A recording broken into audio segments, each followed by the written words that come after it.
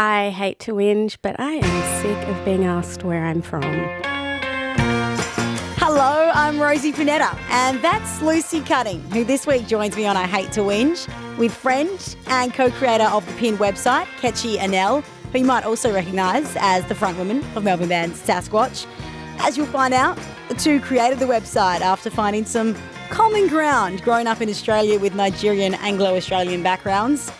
The page now dedicated to sharing stories of biracial and bicultural Australians from all corners of the country.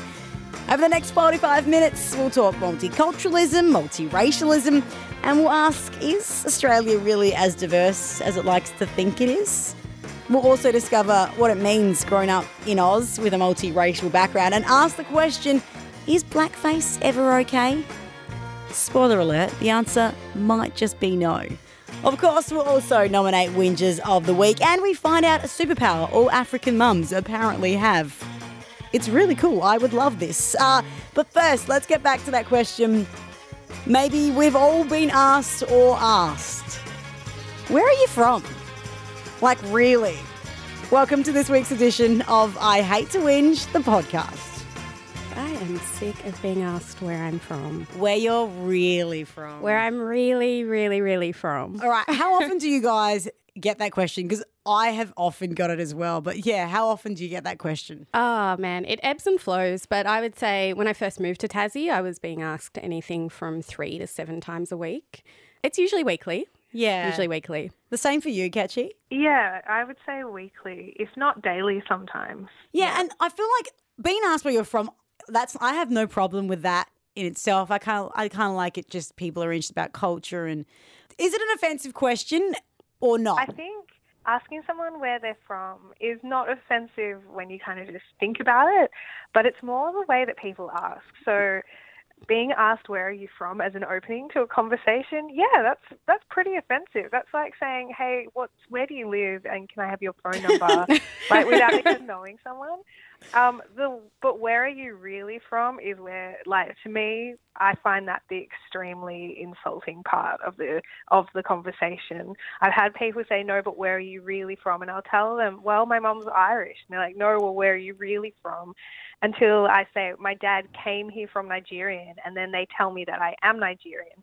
And that really pisses me off. Yeah, that it's frustrates me that, yeah, it's not a good enough answer to say, like, I'm Australian. Why is that not good enough for you? Yeah, it's such a weird question. I actually had a guy once and he asked me where I was really from, but then he followed it up with don't say Australia. So it was like... before you even jumped in, he was like... Yeah, he was like, where are you really from? And don't say Australia. It's like you've obviously asked this question before and you've had the Australia answer and you're not happy with that.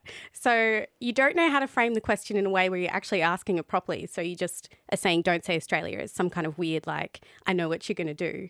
Don't do it. What would you suggest then? Because like I said, people sometimes are just interested in heritage and culture. You'd hope that's why they're asking. What would be a more tactful way of going about it? One, don't start it as an opener would be the first tip. And what would be a more tasteful way to approach it for someone who's like, oh, I don't know what to say? I think just ask, hey, what's your cultural background? What's your racial heritage? Whatever. Yeah. Yes, 100%. Don't open a conversation with it. That's just so weird. Yeah. Ask me a few more questions. Maybe ask me how I'm going before you ask what my cultural background is, and I'll give you the answer. Just ask it in a way that's respectful. Yeah, yeah. Or even, how about just trying to get to know a person instead of just putting them in a box? I find that sometimes I get frustrated because I feel like, why is there a need to know? Some people are really curious, and it could be a thing of, are we the same? I just want to double check because I feel like we're from the same place, but I don't want to assume. Or it can be a thing of someone who doesn't really feel at place themselves and they want to find out if you like how you're going. But I find most of the time I get asked, it's by people who don't even care. Like they just want to go, oh yeah, okay, cool, like just confirming, and now I'll never ever think about this ever again. And that really pisses me off. So I keep saying pisses me off. I don't know if I'm She's in a mood today. She's pissed off. I'm in a mood. I'm writing an assignment at the moment, so I'm very pissed off with them. Well, guys, for fear of offending you both, of tactfully going about this. What are your cultural backgrounds of both of you? Oh my gosh. So we are both Nigerian Australians. Yeah. So my mum is Nigerian, my dad's Australian, and Ketchy is the reverse. Yeah, my dad's Nigerian. I'm actually just a reverse human. Where did you guys meet? So we were working together at Deakin Library in Melbourne, and How cool is it to work in a library? it is awesome. Oh my God, because it's a little bit of a dream job, but I haven't done it. We were like, I think if we are being very honest, we both were probably wondering what the hell each other was. We don't look anything alike, by the way, despite having parents that have similar heritages. Because Lucy's mother and my father also come from completely different ethnic groups within Nigeria, so we don't look alike whatsoever. I think I did. This is how. If you're someone who is of a multicultural background, this is how you get someone to admit where their multicultural background comes from. We were talking as we were checking in books together, and I just said some fleeting thing like, "Oh, my I can't tame my Nigerian hair. I have to braid it." And Lucy said, "You're Nigerian." I was like, "Well, my dad is." And she's like, "My mum's Nigerian." And then I don't think we stopped talking for about 4 hours soon after that. That's so clear. cute. But You guys have a question story. of, like, That's where really are you sweet. from? Yeah, it was never a question of like, where are you from? It was more like, hey, I'm this. Your turn. So when did you guys start The Pin? We started the pin, so we launched it in May of this year, but we started working on it November last year. So it's kind of a little slow build up in the background as we made the website and stuff. So let's talk about The Pin straight up. Yeah, what is The Pin? And to those who don't know it, and what is your aim for it together? So basically it's a website where we interview biracial and bicultural Australians, and we just want to get this really, I guess, bigger picture of what it means to be Australian with mixed and different identities going on. And so all of the interviews are really personal. They're all individual interviews. And then we also do things like we feature artworks or photography, music, a whole heap of things. We don't really have an end goal for it. We kind of hope to run some events. We want to run an event in Tasmania as well. It's just kind of informing people, I guess. And those people who ask that question, where are you from, they can go to the website and they can check out where some people are, in quotation marks, really from. It's such a diverse, colourful mix of people and interviews you already have there, from artists and sports people. How are you finding these people? They coming to you, you go to them? How are you collating these amazing stories? A lot of them we seek out. A few of them have come to us. Yep. There's a lot of kind of creepy stalking on the internet. We all do it. We all do it. And we find out about different people. It's always really funny, though, when you interview somebody that's not kind of well known, not in the public sphere, and they say, "How did you find me?" And you're like, "Well, went into this dark wormhole of the internet." And found everything that you've ever done. Yeah. Your 10th birthday, it looked really fun. Going back a couple of steps, you said trying to find that mutual ground when you first met and became friends. How do you feel about when you start throwing racial stereotypes against your own kind of nationality and background? I feel it's okay for me to talk about wogs and get away with it. But if someone else turned to me and said, "You bloody wog," I'd be like, no, you can't. Yeah, we do it all the time. We have a lot of conversations where we're like, "Oh, we just really want some chicken right now." Yeah. And we talk about that's not a joke. That's just a fact. That's a reality. We really do like chicken. But if somebody else talks about how much I love chicken, I take offense. So, I mean, I think it's also that we're not really a majority in Australia. So when you meet somebody that has a very shared experience, you can then laugh about things, laugh about stereotypes or laugh about situations that have happened that would only happen really to you. No one else would really go through that. So we find that we're as much as we stand out in Australian culture for being dark-skinned, we also stand out in African culture for being lighter-skinned and having to understand African culture, but from the standpoint of someone who's been brought up in Australia for most of their life. So there's always things that will be super frustrating or super confusing about one culture that we can laugh about together. Like, for example, there's a thing with African cultures with mums that they can basically get a child to stop what they're doing just by making like a little noise, just by going and then like the kid will just stop dead in their tracks, because that's like code for like, if you do that again, you will die and no one will ever find your body. Wow, I want to hear this. No, I feel like I used to detest being put into a box and people's, making assumptions based on, your culture and where you're from, where your parents are from. But I think I used to try and escape it. Like I used to be like, I'm Australian. Screw that Italian heritage thing. But since moving out of home and missing all those things our parents bring to our world, I think I've attached myself to it more lately. And the more I've moved around the country, when you find someone with similar experiences, you're like, oh my God, how hilarious. Look at us both bringing stinky lunches to work. Damn beans and broccoli. I think the older I get, the more I appreciate, I guess, my own heritage. Do you feel the same way? You want to attach yourself more to it than ever? Yeah, definitely, and trying to understand it. And I think that's one of the great things about this project is we're meeting all these people that we do have that mutual ground with, and you can kind of learn so much about yourself through these people and become a lot more proud of the different cultural heritages that you bring to the table. And I'm 100% the same with the stinky lunches thing. Yeah, I was that kid at school. I used to swap with that kid at school. I love stinky lunches. I used to have my chips, they're home brand. I'd rather have smelly sandwiches than home brand chips. How's this? There's a word I want to throw your way, and I want to know if you think it's offensive. The word ethnic. I think ethnic is kind of the word that you use to point out that white people are not as white as other white people.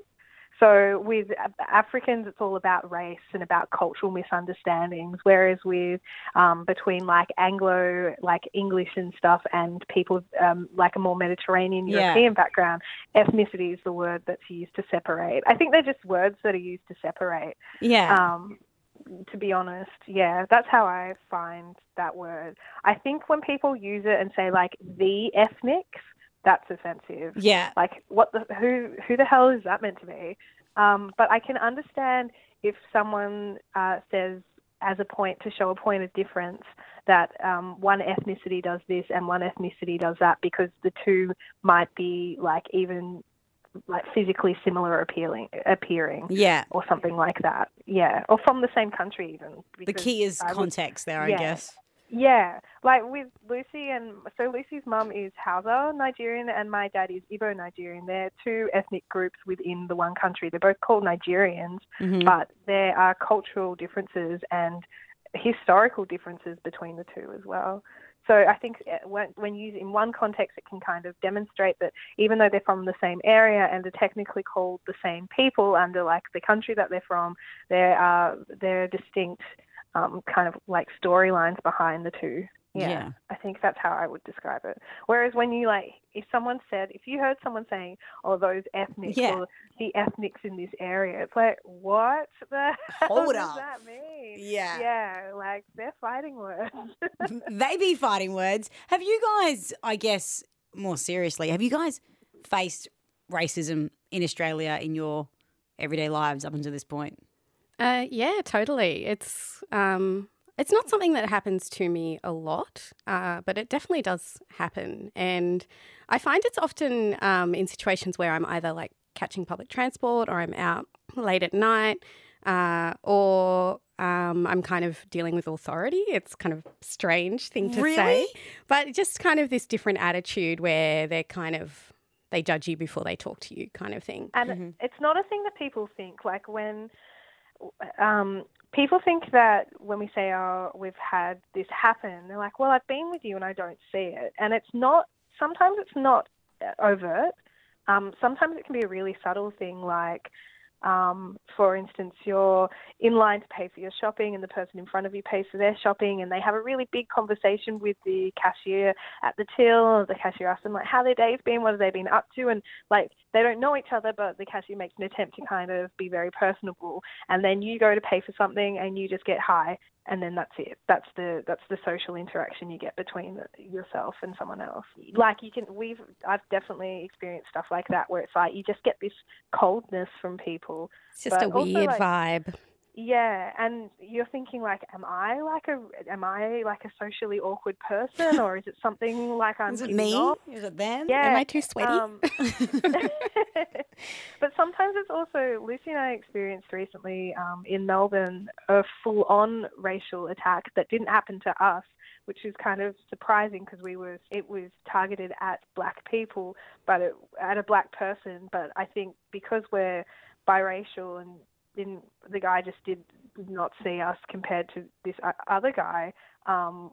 It's a guy named Jafia? Jafia, who holds a "Stop Racism Now" sign in the middle of the Flinders Street intersection in Melbourne. We were talking to him because we had just been like walking through the city and talking about the pin, and saw him, and we were just like, oh my God, this is amazing! Like, who is he? Why is he doing this? So he was just like literally standing in the street with a sign. Yeah, okay. Literally this big sign with red writing, not in an aggressive thing. He's very passive. He's just making like a silent protest almost. Mm-hmm. He's never he doesn't stop traffic. He doesn't get in people's faces. He just stands there holding the sign. And so we're talking to him. We wanted to know if he was a part of an organisation or if it was just like him. And as he was talking to us, this older gentleman walked across the street and looked him dead in the eye and just said, I don't know how much I can swear on this, so you can swear because it's online. Is my rule. And he basically said, looking into this guy's face, "Fuck you, nigga," and kept walking. Oh my goodness! And Lucy and I were standing with him. It was like we were almost not there, but we'd never heard someone use that word in its like traditional context of like to degrade someone. Wow. Did it spark into anything, or just he said it and he walked off? He walked off, but Sear Holt has a camera on him, so he films whenever something like that happens to him. And we asked him before that happened, like, do you get strong reactions? And he said that the people who come up to him and say, this is great, encourage him to keep going. And the people who come up to him to insult him or to put him down, also inspiration for him to keep going. So the camera's there as a safety thing. And he also reports anyone who says anything like that to him to the police straight away and tries to get their face on camera. Yeah, that was really full on. Do they do anything? Do they have any power to do anything? Or? I don't know what happens, but I think for both of us, knowing that he has that made us feel that he would be a lot safer in that situation than if he didn't have a camera. Yeah. Or that, yeah. It's amazing what he's doing. Yeah. He's forcing people to think in a public place, and he's literally putting his body on the line. Do you think there's an age thing? Like, you say it was like an old man. Do you reckon there's like an age separation here in Australia? We've got like older Australians who kind of are just struggling with maybe new Australians, which is another term I'm a bit off with. Yeah. But yeah, that like, I don't know. Do you feel like there's... Do you know, like, it's hard to tell because sometimes I think maybe that is a generational thing, but then I've travelled around Australia and met people who are my age who have, it's hard for me to tell because no one would kind of really, unless it was no one would really come up to me and say, hey, I've got a problem with you overtly like that. But it doesn't mean that people don't talk about people of colour in other situations. I'm not the best person to be a fly on the wall there and be like, oh yeah, me too, and like pretend like I agree with them. You know, it's hard to tell. But there's definitely people who are against the idea of immigrants and see any person of colour as an immigrant straight away. That are our age, if not younger. There's I don't think this is like one of those things that will dissipate with every generation because we're still talking about it, and there's been movements, there's been things that you would have thought had changed people's minds done like in the last 50 years. So it's a hard one to tell. You know, you've made the move from Melbourne, looking straight at you. You've made the move from Melbourne to Tasmania. Now, Melbourne, and I grew up in Adelaide, so I feel like it's a pretty multicultural state, and so was Melbourne. In your experience, do you feel like Tasmania lacks in a way? Because I've only been here since January, and when I came along, I was like, yeah, there's not really heaps going on here. It's a bit different. You've discussed this before, haven't you? I've had this conversation many times. I actually did a talk about it at the Hobart or Tasmanian Writers Festival, I think it was, about being asked where I'm from when I first moved here, because I just found I was getting asked so much, and I was walking around and I'd be the only brown person for blocks, you know. And I remember one day I was walking down the street and there was this black guy across the street, and he yelled out hello and that's so beautiful, and waved to me, and I was like, hey man, and it was just this moment where it's like, hey, we don't see each other much, we need to like speak up, we need to celebrate this. It's definitely less culturally diverse, and it's also, I find, very much first generation kind of thing going on here. So there's just not as much of it here. And I guess also because it's such a small population. So of the very small population, then you have an even more tiny population of culturally diverse people. That's another word that I don't like to use, but people from different backgrounds, I guess. Yeah. But I think it's changing, and I find, you know, certain areas like Glenorchy and Moonah, you see that change happening quite rapidly. Okay. It's not in the centre of Hobart as much, and aside from kind of Glenorchy, Moonah area, it's not Which are really. the burbs to anyone outside of Tasmania? Yeah. The northern suburbs. The northern suburbs. Yeah, it's a good spot. But aside from those areas, it's really not happening that much. Funny, because for Melbourne, like growing up, I always felt like the northern suburbs of Melbourne was where there was more diversity as well. So maybe there's like a northern suburbs vibe. Yeah, I'm from the northern suburbs of Adelaide as well. There's north going on all around. Head north, head north. Head north. But not too north. Yeah. Might be my fault for living in the city. Idiot. I need to go out the burbs and experience life. What makes so you're the PIN and you guys are focused a lot on biracial backgrounds. What makes like a biracial background different to say someone who's, you know, just migrated here from Nigeria, say? Well, you're growing up in two different cultures and you're totally immersed in these two different cultures. One of the questions that we ask people who we interview is, was the culture in your family household different to that of, you know, mainstream outside Australian culture? Because we quite often find that, yes, it was. And there were these little things, like you were saying with the stinky lunches, you know, sitting on the floor, eating a meal, just different dynamics between the children and the parents.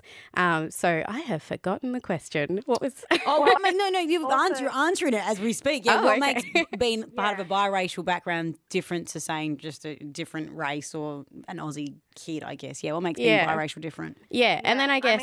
you go, Kate. It also comes from that Lucy and I are biracial ourselves, so we wanted to find out what other people were thinking, because it's just been like the two of us talking about it a lot with each other, like, or being able to talk about it openly. So what Lucy touched on is how like most biracial children kind of feel they have this alternative culture inside their household, but it's also the same for bicultural people as well, which kind of touches on a similar thing, whereas like biracial people are people who are generally the product of two other people who came from different races, so different coloured skin, for anyone out there who hasn't worked that bit out yet. And then it's like we're talking to children, just basic terms.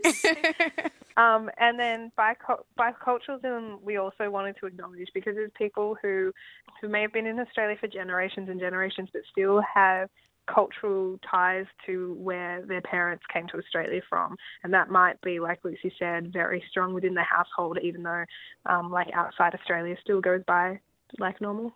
Yeah, no, I like that. I feel like you're discussing everything that I experienced as a kid, but I didn't have a fancy word for it.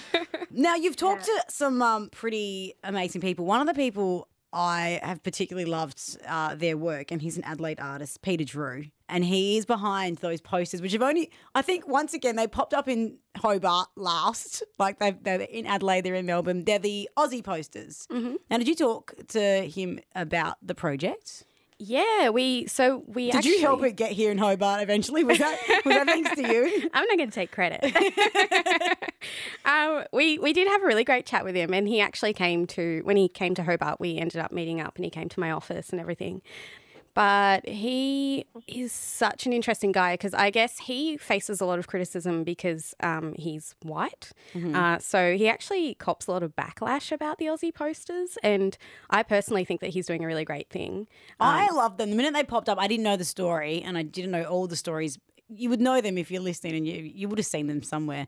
There's a whole range of them. And Yeah, exactly. they're beautiful to start with. Like, he's an amazing artist. But, like, he's gone and researched all these wonderful people. I think one that I remember watching was about I think he's got a turban on. And Monga Khan, so he's a Cameleer. Yeah, the Cameleer, and it's like a side profile, and it's a beautiful photo. And he's gone out of his way to find their stories. And Yeah, definitely. And the thing that I love about them is you come across them and you don't need to know the story. Just because it's got the word Aussie there and it's got somebody that we don't traditionally think of as Aussie, you start forming all these questions in your mind. You don't need to know a story. You've got a picture. yeah, I love it. Now, who have you guys particularly loved talking to so far in the Pin story? Oh, I really loved talking to, I have temporarily forgotten his name, the illustrator. Sean Tan. Sean Tan, yes, thanks. Look at you guys, partnership right there. Yeah, that's all. He was amazing to interview. So he was one of the first people that we interviewed for the Pin, and we did just a email kind of written thing, and he just kept answering questions, and it got to the point where we had 11 pages of answers, and he was still going. And he was so happy to work with us, and he just kind of really opened up more questions that we've started asking other people just purely from interviewing Sean Tan. And I think another one, I really love Candy Bowers. So she is a playwright, performer, producer, works on the stage quite a bit, and she's really fiery, and she has a lot of opinions on diversity on screen, in theatre spaces, and she's willing to really just give it a good crack at making sure diversity happens. Yeah. And for you, who have been your highlights, Ketchy? Oh gosh, it is really hard to choose. I think They're all Nook my was a babies, really- and I love them all equally. Yeah. I love them all. Abe Nook was really interesting. He actually started the interview by asking us questions, which we couldn't even answer. And we're like, oh my God, I can't believe we can't answer these questions and we're about to ask you. Like, Close the website. Yeah. Take over. Yeah, he was really interesting because he doesn't, he kind of brought to the conversation the idea of being labelled when you change country, which we've never really considered because Lucy and I were born in Australia, so we've never really had a label outside of how we look. But there's also the label of how people got here. So that really echoed for us because... Are we talking labels like immigrant? Refugee. Yeah. Yeah. So with him, it was bringing to the forefront the concept of being labelled a refugee and a label that never leaves you. And the same happened we interviewed a guy named Frank who grew up around kind of rural Victoria and Melbourne, whose parents immigrated to Australia and who is like still referred to as like a son of immigrants. And there's always this like step away from just being Australian. Another person was Nadia Bakir, who I interviewed. It was kind of at the end of this week of interviews, and I found out her story. It was amazing. She grew up in 1950s Lebanon. She's Assyrian, and she basically her parents stopped her from going to university, so she decided that she was going to essentially run away to Australia, which she did. Wow. And on top of that, she was a black belt in karate, used to sneak out of the house and pretend to be going, like, hanging out with her brother, but actually go to the beach in her bikinis in, like, the 1960s. She came to Australia when she was around 20 and then returned to Lebanon to bring her whole family to Australia after all that. So she's very, when you talk to her, she's just the epitome of fearlessness, and also just has a really strong idea of how she sees herself and the effect of identity and lack of identity with communities, not feeling like they belong to Australia, even though they've been here for most of their lives, if not had children or grandchildren born in the community. And she's a really fierce advocate for people to stop telling generations that are born in Australia that they're not Australian or they're not seen as part of Australian society, and seeing that as also like a damaging thing for kids growing up. Which I thought was really interesting. Yeah. I think another great one was Remy as well. Remy was Remy's a rapper. Yeah. And he's based in Melbourne. And the great thing about interviewing him was he's also part Nigerian. So it was almost like finding a little brother. And it was just very much like we all met up in a cafe and just talked. I think we talked for 2 hours or something. And if not longer. Yeah, if not longer. And just kind of kept talking as we walked out the door. And, you know, such a cool guy. You guys are just creating a network of friends, aren't you? You're just pretty much. Basically. It's a pretty elaborate Facebook plan. Yeah. Well, you obviously are talking to people. You're promoting diversity and diverse stories from diverse cultural backgrounds to diverse religious backgrounds, diverse sexual backgrounds. It was I saw Melbourne's #1 drag queen. Aisha Buffet. Yeah, like it's just a diverse range of people. From that, do you think Australia? It's strange because often here in Australia, like when we talk about what makes Australia, people love to sell us as this multicultural nation. Do you think there's enough diversity, and do you think Australia does embrace multiculturalism as much as it likes to shout from the top of the rooftops to the rest of the world? I think we embrace it to a point. We kind of embrace it if it's a bit more assimilated, but the minute that people kind of start questioning, you know, why they're not treated equally or things like that, that's when we say, hold up, we accept your diversity only if you don't complain about not actually, you know, being accepted. So I think that's our kind of way of having multiculturalism in Australia, and also this kind of idea of the other. So words like ethnic and multiculturalism even, when we think about those words, we don't think of it in an inclusive way of white people. We think of it as a kind of thing that's attributed to people who are not white, basically. So that's kind of my take on how we accept it. Yeah. And for you, Ketchy? Yeah, I think I'd agree. Yeah. I mean, I find I'm getting better at not liking, but understanding the term multiculturalism and when it's being used in its positive sense. But it used to really frustrate me, the word multiculturalism, because I just felt like it was a term that people just flung around to make themselves feel better about themselves. But upon talking to other people and also like thinking about Australia as a whole, we are a multicultural society, even though at times it frustrates me that that term is always thrown around when we're celebrating things about Australia. Yeah. But then when something goes wrong, it's like, oh, this is the group of people that we should point the finger at first. That's kind of the thing that really irritates me. But I think we are, like, I don't know many places that people grow up with a myriad of people from different kind of cultural backgrounds that like have this kind of connected understanding that none of us really belong here. I think Australia has a real issue with identity as a country, and I think we're just like trying to sort through a small part of that. Yeah. Quick story out of the news this week, which I would love to talk to you about. Did you see the kid going to school dressed like West Coast footy star Nick Nack? A bit of the old case of blackface. Did you guys see this? Yes. Yeah. Now, the mum in Line of Fire is Constance Hall, and she's a mummy blogger. First up, did you see it? What do you think? It's such a facepalm moment. Every time I see blackface, I'm just like, really? Again? 21st century again? You know, it's offensive. And I think the length that this woman went to have her son go to school in blackface was quite bizarre, that she kind of acknowledged that it was wrong. Yeah, well, she has her post, I read it on Facebook. She was like, I think her word is like, she calls herself queen and queening. She was like, this is my queenie moment. I know people are going to hate it, but YOLO. And I'm like, you're acknowledging that what you're doing is wrong, and you're like, oh, I'm going to do it anyway, and that makes me a better person.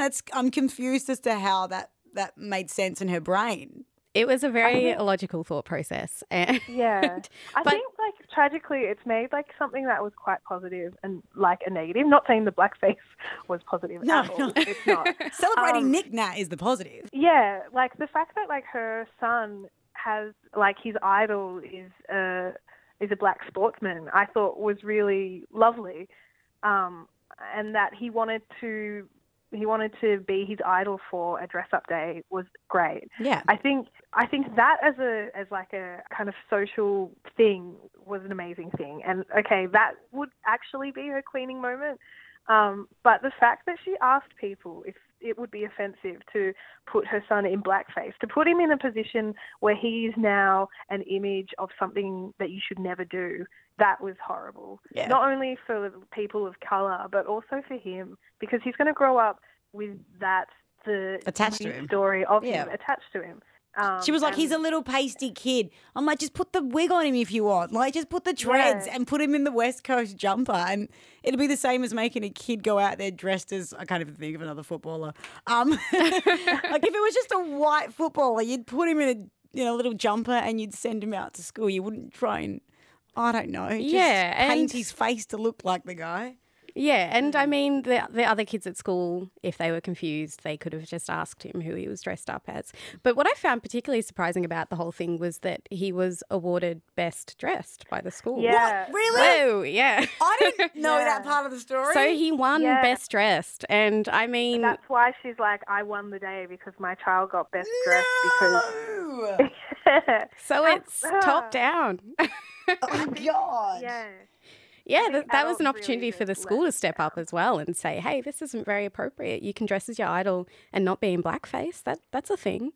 But they gave him an award. He was awarded for wearing blackface and dressing up as his idol. How do you come back from that? I saw a couple of people defend her, and no one deserves, like, she's had lots of negative responses, and some of it's been constructive and some of it's just been horrible, like death threats and whatnot, and I don't want that for anybody. But there was one response I read this morning only, and it was this Asian chick, and she was like, she's just trying to have fun. If my friends want to make jokes about me eating dog, I'm okay with that. Like, and she went on about all these, classic Asian stereotypes, and she was like, I'm not offended if you use them. You shouldn't be either. But it comes That's to stupid. Yeah, I feel I'm like sorry. That's like when people say, "Oh, I spoke to my one Aboriginal friend who said it was fine for me to climb Uluru." Like, it's just a really stupid argument. Such a great example. One person representing an entire race Yep. telling you that it's okay. No, that's not how it works.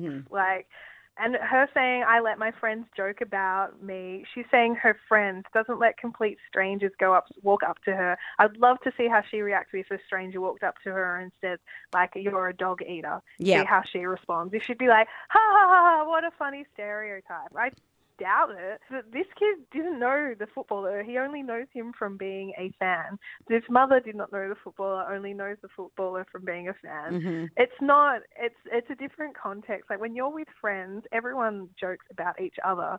It might be joking about, I don't know, someone's hairstyle, or joking about the way someone pronounces a word or eats weird or something like that. There's a difference between that and imitating a race of people as if they're a caricature. And that's what blackface does. It doesn't acknowledge the race. It doesn't respectfully represent them. If you wanted to respectfully represent, if she wanted to respectfully represent her child as his idol, she wouldn't have painted her child in blackface, which has traditionally been a caricature of black people to bring them down. Like, there's no respect in that line of thinking. Yeah. And yeah, what that woman said that's completely stupid. Yeah, I feel like her opinion opens up people to doing things and using it as an excuse and being like, but it's fine because this person said that, like you said. But right here and now, can we just, let's just put it down on the table. Blackface is not okay, people. It is not okay. Stop it. It's not a funny joke. Don't do it with your mates. Don't do it in public. And for God's sake, don't award a kid for doing it. Like, it's never cool. I don't know. We've had this conversation 3 times this year on the national stage. It just blows my mind. And each about time, that conversation as well, they refer to, especially when it's on TV, they ask a white person, is this offensive? Like, that's the thing that really irritates me. The people who make social commentary on it are people who are not even affected by it. Mm-hmm. And then people think it's okay because it's someone else said on TV that it's fine. Someone who isn't affected by blackface said it was cool. Like, it's just, it blows my mind that we are still having this conversation in Australia. Like, at one stance we're saying, wow, we're so modern and new and the internet is globalizing and we get knowledge through the internet and it's free. And then we're like, oh no, we're different. We're on a different part of the earth. It doesn't apply to us. Like, yeah. How about asking someone who just moved here from Sudan if blackface is offensive and be like, hey, is that cool? I'm guessing they're going to be like, no. I'm not down with that. No, it's not. Do you feel like kind of pushing on a little bit, we're obviously seeing the increase in African immigration into Australia. I mentioned Sudanese, and there's lots of Sudanese families who moved into Adelaide when I was there, and it was a growing community in the northern suburbs. Do you think that's creating a new dynamic to diversity in Australia? And 100%. Yeah, it's kind of like the newest dimension to our kaleidoscope of culture. Yeah, definitely. And I think just seeing more people from, different backgrounds and stuff, it just kind of normalizes this idea that, hey, we're just all people and we're all just getting along and, and also we're people with skills, because I quite often find that, people who are seen as different aren't given the same opportunities as people who are seen as more mainstream. Yeah. And so having those people in higher power jobs and seeing them on television and all those things, it's just changing the dynamic to be one that's a lot more accepting. Samesies over there on the other side of the phone. Oh, sorry, yeah. No, I can't really tell how to give you visual cues. I feel bad. I'm winking right now. I'm also winking. I totally agree. Yeah, it's becoming, when we were kids at school, we were probably, if not definitely, the only kids of colour in our class, whereas now, like, speak to kids, it's not even an issue for them, which is the hope that will continue, that it won't be an issue for anyone. We'll all just look like big global babies. I like that. That's a pretty picture.